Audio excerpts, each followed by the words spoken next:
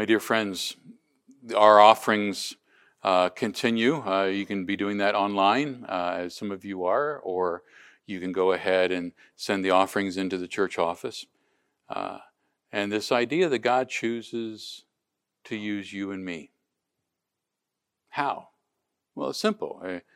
Share the hope that we have in Jesus, share the joy of knowing Jesus, share the peace that Jesus gives to us.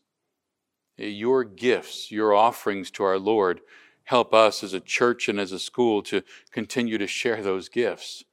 And so we do honestly and gratefully thank you. We thank you for your generous, your sacrificial, and your joyful gifts to our Lord here at St. Paul's. Amen.